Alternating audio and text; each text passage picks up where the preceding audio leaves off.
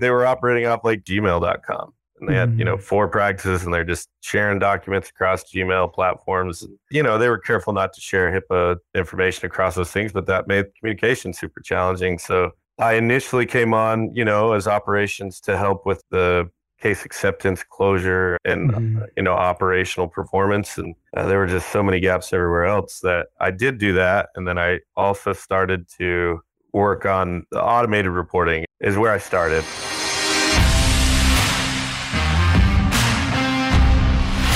This is the Dental Marketer Podcast, where we teach you how to effectively market your dental practice. My name is Michael Arias, and my mission is to help you, the practice owner, to grow your practice, attract new patients immediately, and be seen as the go-to dental office in your community. Have you ever found yourself drowning in a sea of metrics and you're unsure of which ones truly matter? Well, today, we've got a seasoned expert who's here to help you navigate those turbulent waters. Our guest today is none other than Brad Billings, a powerhouse in the dental industry. With a resume that reads like a playbook for success, it has sales, marketing, business development, operations management, and executive leadership.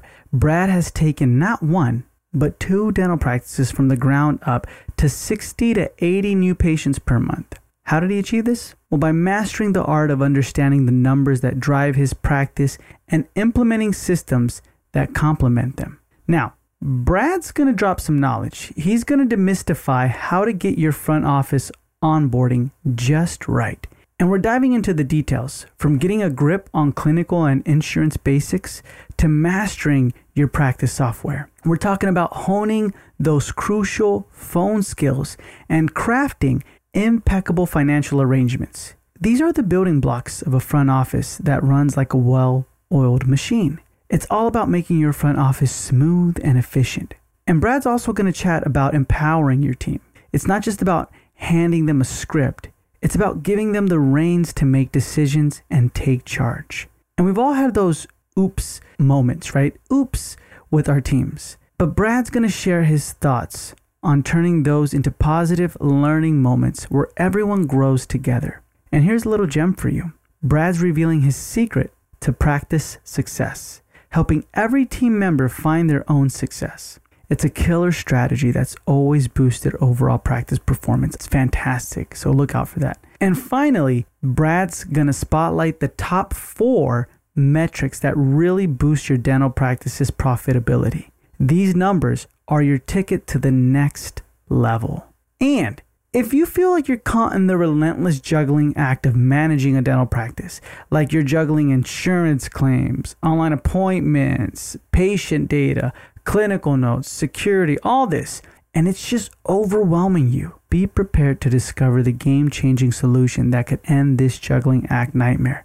Brad discovered it, and I'll tell you more about it after the interview too. But for now, let's talk with Brad Billings. Brad, how's it going?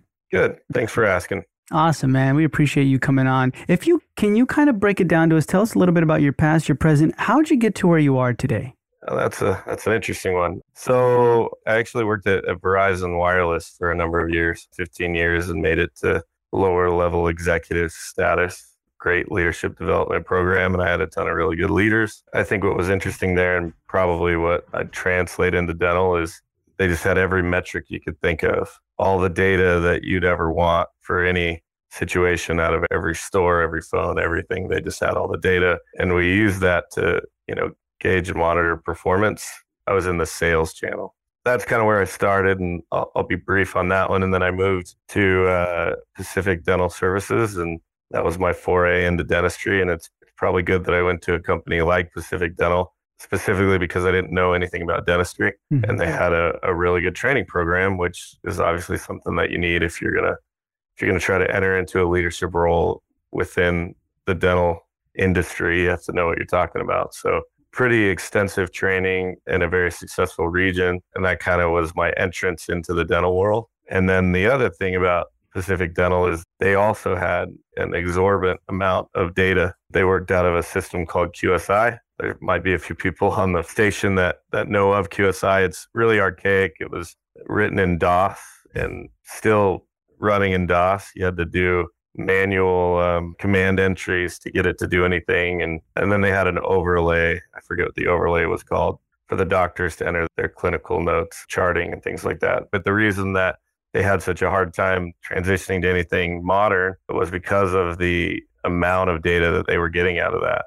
And that really was the foundation that I think helped kind of springboard me into success outside and into small DSO and starting up a private practice. It was kind of that foundation of understanding that metrics drive decisions. And if you're just making guesses about what you should do within the business, you're oftentimes going to guess incorrectly without those metrics and data. Gotcha. And so right now, what are you doing? I guess there's more background in all of that. I left PDS for an opportunity to run a small DSO in Utah, or to help run, I should say. So I got hired as the VP at Abundant Dental Care, a phenomenal DSO. I still have a great relationship with them. I entered into that relationship. They had I think they had 4 practices, so very small. They were doing probably about $500,000 a month. So a decent amount of money. They were like many small organizations that I saw. They had a really good foundation. So they had like a really good team, really good processes, really good atmosphere. And this is kind of why I chose to go with them, is because their foundation was so solid. Really good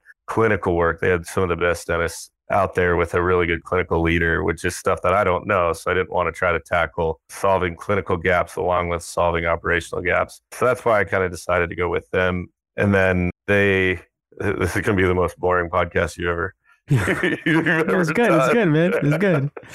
Anyway, they were operating off sugarhousedentalcare@gmail.com. And they had, 4 practices, and they're just sharing documents across Gmail platforms. They were careful not to share HIPAA information across those things, but that made communication super challenging. So I initially came on, as operations to help with the case acceptance, closure, and operational performance. And there were just so many gaps everywhere else that I did do that. And then I also started to work on the automated reporting, is where I started. They were doing these spreadsheets every night. It would take 45 minutes to an hour of office manager's time. They tracked a lot. They tracked everything. How do they track everything? They just had a spreadsheet, and they would pull manual Dentrix reports. So they would, and I don't know if you've ever dealt with Dentrix at all, but you say, create this report, and then you can walk away. Like you can go to the bathroom and eat dinner and then come back and it might be done. And you do that, but you had to do, 4 or 5 different ones. And then you take all the data manually off of those and manually enter them in this spreadsheet. They had 4 different spreadsheets, which was also really weird. 4 different spreadsheets. And then they had another operator that would grab from those 4 different spreadsheets that were filled out by office managers and manually enter them into this master spreadsheet that the owner would look at in the morning and decide what our day was like the previous day and try to take action depending on that, right? As far as execution is concerned, they did a pretty good job with what they were doing. They always filled that out. They always, you know what I mean? There's a lot of people that try to do processes like that and can't execute on it because it takes a whole lot of accountability and follow-up to make sure that those numbers are right. So they were doing a good job, but it was manual and it took 4 hours at least each night, plus the hour that it took that other operator to put it all together. So you're talking about 5 hours a day, times, however many working hours a week.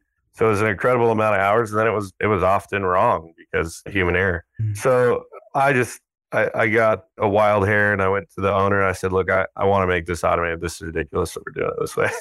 And he was like, no, I'm not going to give you any resources. You can't do that. I don't believe that you can do that. You don't have the skill set. I was like, sure. Yeah. Okay.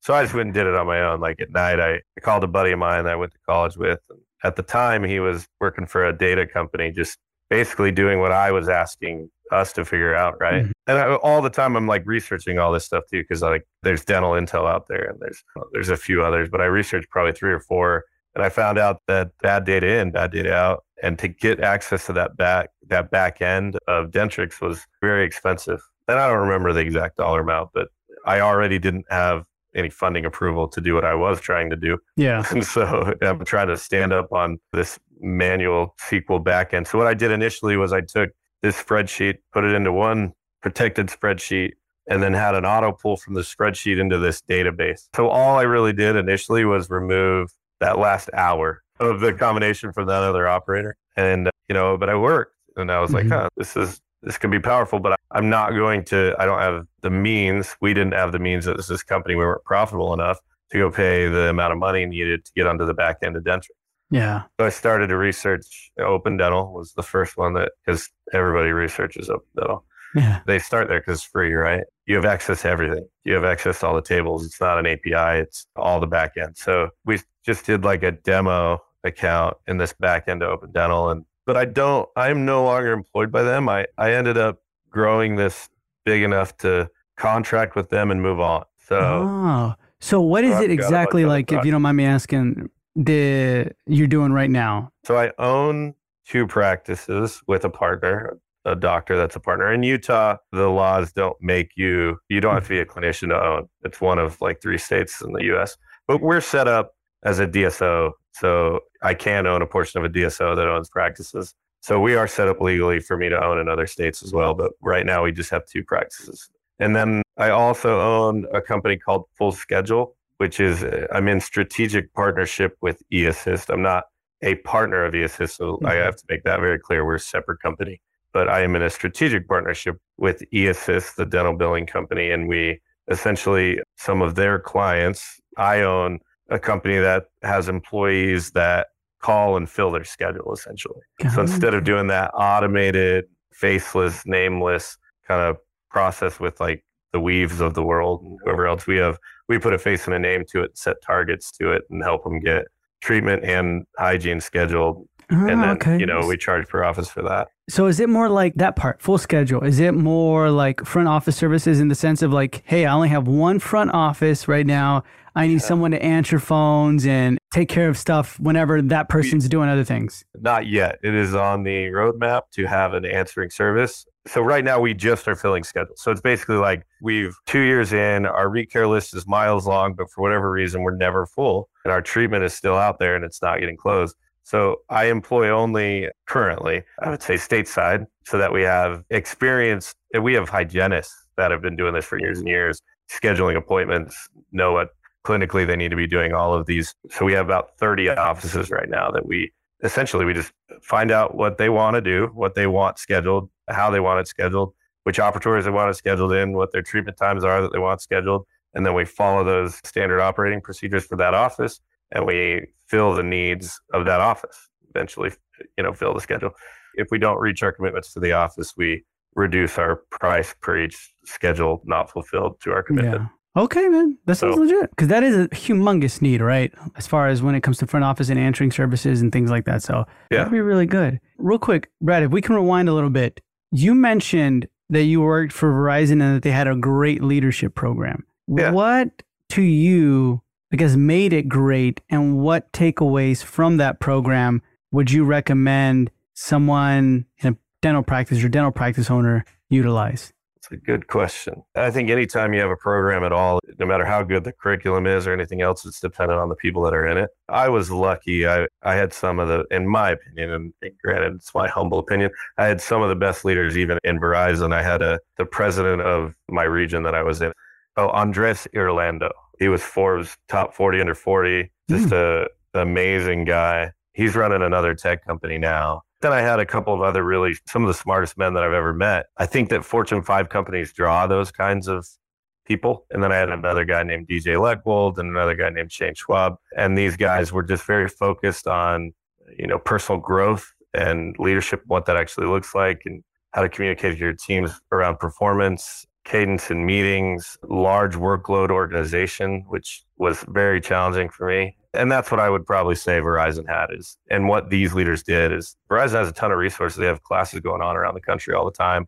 They either run even by teams of Microsoft employees to teach you how to use Microsoft more effectively. They have time management trainings. They have communication trainings, trainings based on books like Crucial Conversations. And they have all of these trainings going on and what these leaders allowed their team to do. And a lot of leaders wouldn't because it would affect budgets. They don't understand the return on investment that you're receiving, but they would allow us to fly around the country all over. I remember flying to, Massachusetts from Arizona so that I could take a time management class from Microsoft. And they're not cheap, but I still use a large majority of those practices today, or I wouldn't be able to do what I do. And then on top of that, obviously they modeled what a leader should do, what a leader should look like. So That's probably what I would say I got out of Verizon is really good leaders. Gotcha. But how are you implementing that into the practice? Or how would you, if you were to tell me, like, this is what you got to do, Mike, for your practice? Around leadership specifically, Yeah. I think there's an appropriate priority level for leadership and leadership development. If you're an individual practice owner, you've purchased practices where there's this harsh separation between front, hygiene, and clinical, right? And your practice will never be successful if you're not running like you have a true leader to follow, and that leader is engaged and helping the entire team be successful. And not just the team being engaged to make the practice successful, but also that they need to feel like you're helping them be successful, whether that's in, their goals and where they're headed or in their skill sets in the practice. But you have to be engaged and know what your employees want and what they're trying to do every single day and help them get their goals. And if you do that, they'll give it back to you and help you be successful and be happy working for you. And that's, I think, a lot of what leadership really is, especially on an individual practice level. From there, I mean, if you're going to go larger than that, then it comes to having an actual training process from soup to nuts. So from beginning to end, when you bring people on, you can't just assume they know exactly what you're going to talk about. And if you don't have a defined training process, there's no way everybody's going to have that same training experience and everybody's going to deliver a different product to every patient that comes in. And that creates uncontrollables that then create lowered performance. And so, yeah, that's kind of the difference between private and as you grow. I think private is you could really just be a leader by being engaged with your team and helping them be successful in who they are. And then outside of that, you've really got to start formalizing and structuring a training program, a leadership training and development program. Do you have one of those for both of your practices? I've only left Abundant. I think I've been outside of Abundant for 3 months. We just bought our second practice in August. So do I have one? No. And have I felt the pain of not having one? Yes. Did I build one at Abundant? I did. We had a very robust training program with videos and tests and the onboarding processes. And I led that initiative and built that whole platform. And I also built a knowledge-based platform so that after the training, they could go back and reference it. So I desperately need one here. As I'm sure many of your listeners know, when you buy that second practice, you're first standing it up, making sure everybody's reducing turnover and, keeping production as high as you can through that transition. Yeah. And we'll dive into that right now. But when it comes to the robust training, if you can, Brad, could you make us one right now? Meaning like this is what from beginning, the steps you should be initializing, you know what I mean? Like I guess more like the title, headline, and then the headings, and that's it. You know what I mean? Kind of thing. Like how should it look? I mean, that's a pretty tough question because it depends on the position you're coming into, right? Could you give us like front office? Yeah. So like front desk? Yeah. Sure. And also this depends on your structure too, because different people have front desk do different things, but it starts with dental knowledge. You have to have a foundation in dental knowledge. And normally when you're hiring front desk because of the wages that they're in, they really don't have foundational knowledge. And I'm talking like teeth numbers and surfaces and procedures and really just the basics because people are going to be talking to them about that stuff and they can't be just caught blindly in the headlights there. And from there, it would probably be to like foundational, again, very basic knowledge of insurances and those sorts of things. So really just foundational knowledge between clinical and insurances. If you're taking insurances, I should say, they should know all the insurances that you take. They should know all the leased networks that you take and how to check to see if they're in that leased network so that they can answer those questions appropriately. And then the third foundational piece for their job should be a complete understanding of the system they're using.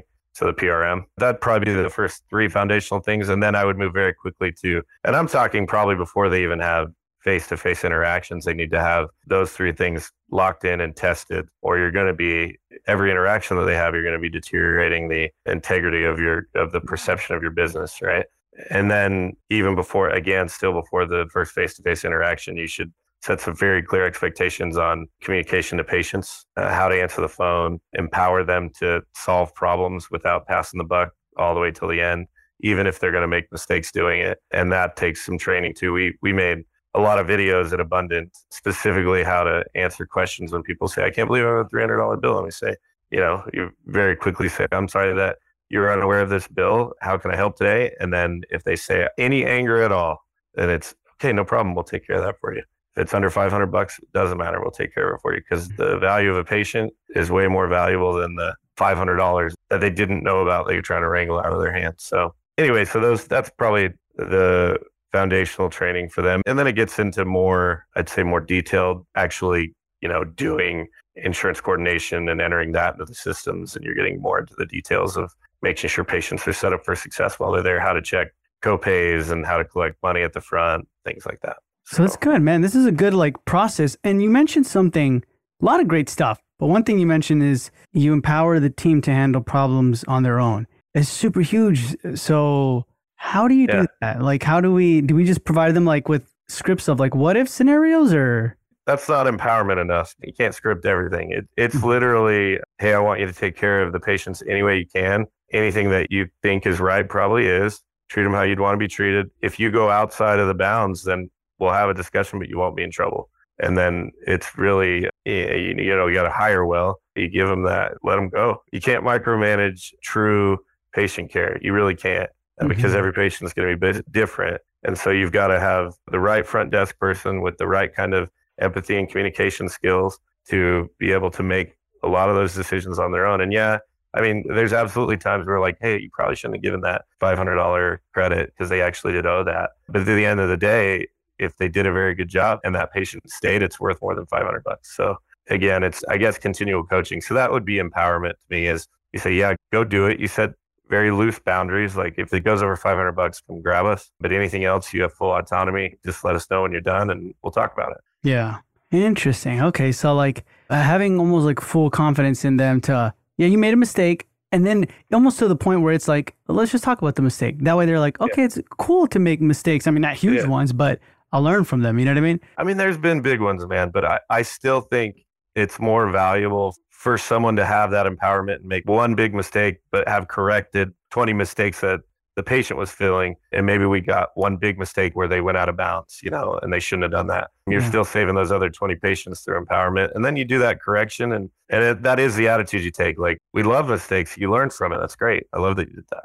I like that, man. That's really good. That's what empowerment is to me. Okay. And have you ever gotten pushback from, so you mentioned something about a PRM, right? So have you ever gotten people hey man, we've been using Open Dental or PracticeWorks or EagleSoft for ever. I know it like the back of my hand. Don't be switching it. What happens? And yes, I mean, every practice that I've been a part of acquiring and switched off of all the mainstream archaic PRMs that are out there, clinicians especially, they all have just challenges with that change. And change is hard. Doesn't matter what it is, change is hard. So I get it. And let me tell you the things that we can do after we make this change and why you're going to like this better. I mean, I think we mentioned it, but I use Oryx in all the practices that I've managed and that I own. I think that's the thing. As long as you are open about the challenges that are coming and then understanding about the challenges that those people are going to be facing through the change. And then also you can express and make sense logically as to why the change is needed. Then most of the time you can get through those transitions relatively easy. We started really early with Oryx and it's 1,000 times more robust than when we very first started. Those first, few months while I was learning and trying to teach it, I had to be the brand advocate. And then I had to get one by one these other brand advocates basically to say, no, this is the PRM that we want to use and here's why. And with that, one by one, they just kind of starts to spread. And now, I mean, I still go back and ask hey, if you had a chance, there's still hiccups in every PRM, but also in Oryx. And occasionally we get a hiccup and they submit to their help team and you say, hey, would you switch? Even after this, would you switch? And every answer resoundingly every time, they'd never go back. There's no way to go back to a server-based archaic PRM like that. There just isn't. Why did you decide to go with Oryx? So I was kind of getting into that before I stopped, but it was that whole automated reporting thing. It started with Open Dental, and we spent a lot of money training on Open Dental on a single office. We switched one office over to Open Dental. It was on an acquisition so it was a new acquisition that we were doing at Abundant, and decided rather than, just paying for a year because Dentrix charges you a year up front for that practice. You have to re-sign a contract. Rather than doing that, we're just let's just try Open Dental, see what happens. Super painful transition. They had good support. Open Dental is good support, but just a painful transition. The conversion was rough. Everything was pretty rough. Training, everything was pretty rough. Hosting was rough. Everything was rough. It was just new to me, and I'm the one training, so I'm trying to learn it and train it. And they had good support and all of that. And then we actually stood up automated reporting. So we pulled their back end just straight out of their database and dumped it into a SQL database and started running automated reports. And then I showed the owner, and he was like, I want more of this. I want all of this. I want everything you can do with this. And so he was just fully bought in, like, when are we switching to open dental? So I started doing test conversions at all the other practices we had. And at that point, I think we had 7. So I started doing these test conversions in open dental. I've got a lot of experience in conversions now, and I wouldn't have done it the same way that I was doing it in that first office. But anyway, so I had probably 4 test conversions done. I was about to pull the trigger, and I had a buddy call me from Texas, from PDS, a doctor buddy of mine. He had just got back from Coyce Institute. And he's like, just talked to me about his great experience at Coyce and comprehensive dentistry and, his plan to make his practice just pop. And dude, it was so exciting. He's a very engaging guy, just an exciting guy to talk to. So I'm like, that's rad, man. What else? What else did you learn? Tell me everything. And he's like, hey, man, there's this software that he talked about at the end, and it looked amazing. Have you ever heard of it? Man, I've been researching, and I researched everything, like Curve, Open Dental, EagleSoft, Dentrix, Dentrix Ascend, Dentrix Enterprise. You name it, I probably have done a test conversion during that time period for it. And I was still going with Open Dental. After all of that, I was like, no, man, I haven't heard of it, but man, I just don't see how anything, this has got to be the one. I've looked at every other one. He's like, dude, just check it out. I called him up, and yeah, I was blown away. Like, it's simple, it's intuitive. And this was 4 years ago. So it was much less robust than it is now. I don't know how to explain that any other way, but it did not have all the features it has now. And so anyway, it was really frustrating, but I remember calling the owner, and I was like, hey, look, I hate more than anybody that I'm making this phone call right now. Like, I've put months into this. I've put nights, evenings, weekends just to even stand up our one office in Open Dental, but we got to do Oryx. And he was like, no. Yeah. And I was like, all right, well, Abundant was a comprehensive dental model, which kind of, it very closely aligned, like Oryx and our model very closely aligned. Like, I understand, like I said, I hate this too, but you just get on the phone. I'll get Rania on the phone. Rania and our owner got on the phone and kind of talked through. They actually knew each other, which was a small world. Yeah. But yeah, it was he eventually he saw it, and he was like, oh, it could work. So we decided to make the switch for all of them.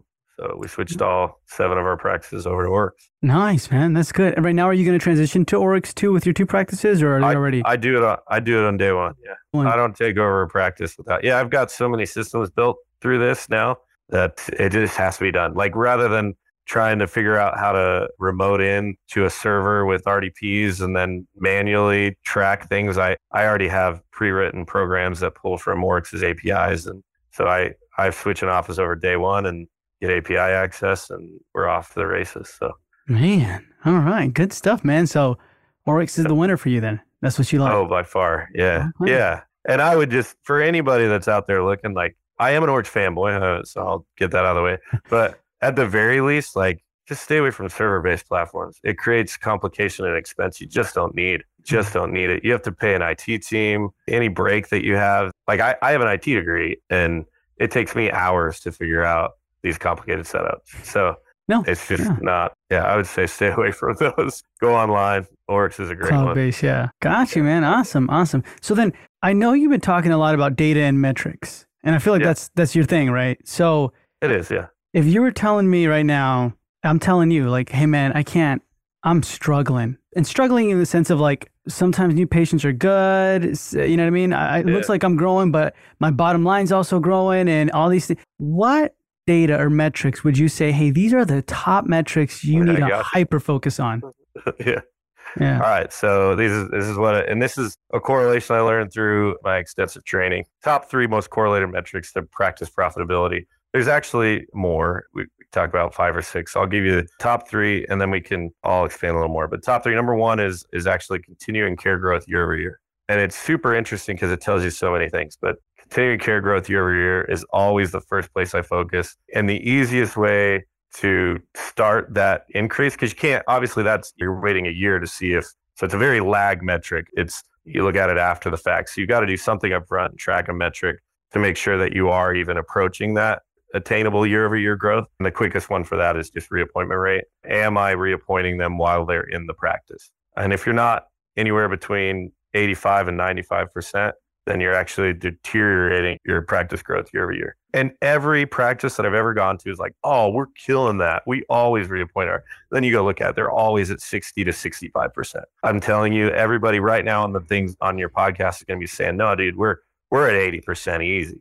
If they had a number that actually pulled the data, I guarantee between 65 and 70, 60 to 70. Yeah. It's And that always causes there. it to go down. To decrease. There's statistics, and I don't want to butcher them, but there's essentially there's a certain percent of recare patients that return and a certain percentage of new patients that return. And so if you're below 30 new patients a month, which majority of practices are, I mean, both of these practices that we just got are well above that, but a lot of practices are at that 30 to 50 new patient range. If you're at 30 new patients or below, and you're below, I think it's 75% reappointment rate, assuming they're going to come back, then you're going to have an actual deterioration of patients, unless you have obviously some sort of strategy to then reactivate them. But then you're doing double work on the back end rather than just doing it on the front end while they're in the practice. All of a sudden now you're employing my company, Full Schedule, to reappoint your patients for you, which then is another added expense, right? Rather than just doing that job up front and tracking performance of that job, making sure your people are doing it. Gotcha. Okay, so care growth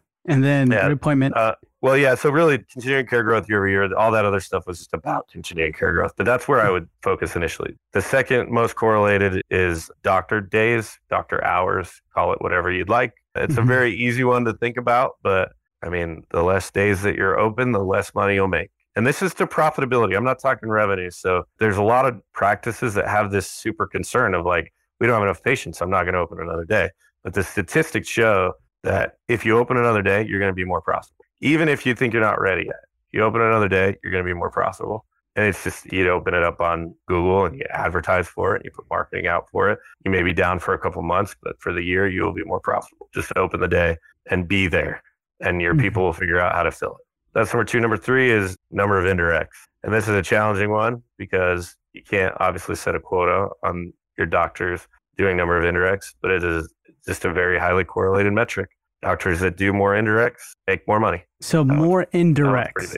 Yeah, indirect restorations. Yeah, gotcha. Okay. The first one, reappointment rates, man, that's pretty huge. So like when it goes to that, the system that you utilize, that Brad utilizes for making sure reappointment rates happen is, hey, right when they're in the practice, we got to get them on the books for the next appointment. Now, what would happen, and I'm sure you've experienced this many times, but like, you know how people complain, like the no-shows, right? What do you do for that? So there's going to be no-shows. A good no-show rate is actually 15%, which is still a ton. And that's a good no-show rate, right? Traditionally, I'd say most practices are probably in between 20 and 25%, which is a huge slide. And yes, you need to work your very best to capitalize on bringing those patients back in. That doesn't really, in my metric calculation, it doesn't go into reappointment rate, because reappointment rate is if you did $1 of production, we count it as a completed appointment, and then we check for the next appointment scheduled. So we don't count that into reappointment rate, but yeah, we have strategies around, and we actually do, heavy confirmation. And then, so if they don't show, we usually know why. And then if they're not there within 5 minutes, we call them and text them. And then if they're not there all day, we reach out to them again and try to reschedule the appointment. But I think most practices do that. That's kind of like the easy, low-hanging fruit. If you're not doing that as a practice, you've missed. That to me doesn't even have anything to do with metrics other than understanding your no-show rate, which brings me to my fourth metric, which is a percentage of firm financial arrangements, which is different than what I was taught historically. But in my data now, it has changed. And firm financial arrangements just means collect in full for any appointments you put on the schedule, with the exception of obviously like hygiene exams and new patients you can't collect before they're there. But if you're going to put a root canal and a crown on your schedule, have it paid in full before you put it on there. Okay. Is there a specific script you kind of like mention when you're like, hey, you got to pay us in full? Surprisingly, it's not super challenging. You just say, we do collect in full for our procedures before we put you on the schedule. And then you basically just say, how did you want to pay for that today? And then if they ask questions, you just say, well, our doctor's time is valuable. So we really have to make sure that the people are going to show up that say they're going to be here. And usually when people pay, that means they're going to be here. And people really understand it. They're not turned off by it at all. Like if they're really planning on being there, they're going to pay for it anyway. The only thing that we do is if a patient's like, well, I don't get paid till Friday. Can you collect from me on Friday? Then we'll say, yeah. And Oryx has a great tool. You just send a text link. So you put a little reminder in a calendar, and then you send them a text link on that day, and they pay over that. And if they don't, then you have to pull them off the schedule, because you can assume that they're not going to be there if they haven't paid. That's true. That's true. So then these are like the four main metrics we want to keep looking at. What are, in your experience, what are the numbers or the data that you notice or you see like in the forums or on Facebook or something where practice owners are talking about it, they're looking at, but in your mind, in Brad's mind, it's like, man, that ain't even that important. Interestingly enough, new patient count, it is important. Don't get me wrong. You have to have a new patient count to grow your business. But there's so many clinicians that come out of school that they don't even care your continuing care patient depth. They just care, like if they're coming on as an associate in your practice, they want to know how many new patients. It's a crazy skewed metric. 70% of practices established over 2 years, their revenue comes from continuing care patients. 70% of the revenue. So 30% of your revenue only comes from new patients after 2 years. So if you're in your first 2 years, hit the marketing hard, make sure you're doing your reappointment rate. But after that second year, you should be focusing very heavily on your exams and what's going on there. Okay, interesting, man. I appreciate that. Awesome. So then, right now, one of the questions I wanted to ask you is, what can a dentist do today, practice owner, to improve their marketing or their business? Marketing, honestly. Or their business in general. I'll give you my basic marketing rundown. And we're averaging about anywhere from 60 to 80 new patients a month at both of our practices. And it's super basic. And there's plenty of practices out there that can do much more than this. Like Abundant was really approaching 100 new patients a month, but they spent, a ton of time on marketing. This is like me in my spare time while I'm also not managing operations and helping, look for new practices. But it's super basic. You need Google Ads, and you need a really high Google score. And that's it. If you have Google Ads and a low Google score, you're just torturing yourself. So make sure you have a ton of reviews. Make sure as many of them are as 5 stars. Don't do anything shady. Give them the experience that they want. And if you have those two things in place, patients just find you and they come. And at least that's in my experience. And then we also have strategies that we're on certain streets with over 20,000 cars passing with high visibility. Like obviously those things matter. But outside of that and sandwich boards and the new patient special, we don't do much. With your Google Ads budget, what's the budget look like for there? 35 in office. We try to stay below 1.5% of revenue. And really right now we're at like 0.8% of revenue because we just don't need to keep spending it. So 3,500 a month is what we were doing, and then we just never really upped it, and we don't really have to. Yeah, you're doing pretty good, like 60 new patients and everything like that. So that's really good, man. Awesome. Brad, thank you so much for your time, man. I truly appreciate it. But before we say goodbye, if anybody wanted to reach out to you for questions or anything like that, where can they find you? Man, I got a ton of email addresses. Let's do Brad at mountainwest.healthcare. All right. Brad at mountainwest.healthcare, you said?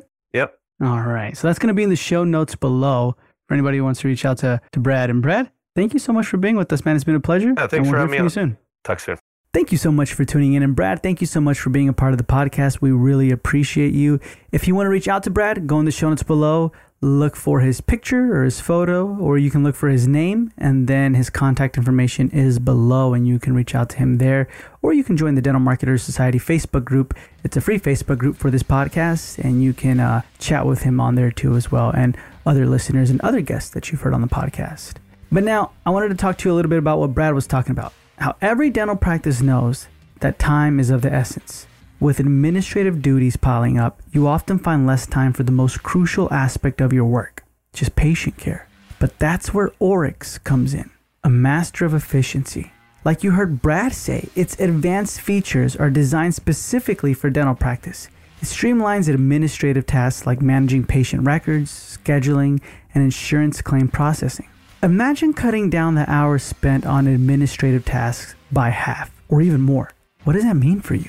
More time to interact with your patients, more time to grow your practice, and ultimately better patient satisfaction and increased revenue. Now, numbers. Mismanaged insurance claims and billing errors can take a toll on your practice financial health. Oryx shines here as well, with a comprehensive billing and insurance management system that ensures accuracy and timelines.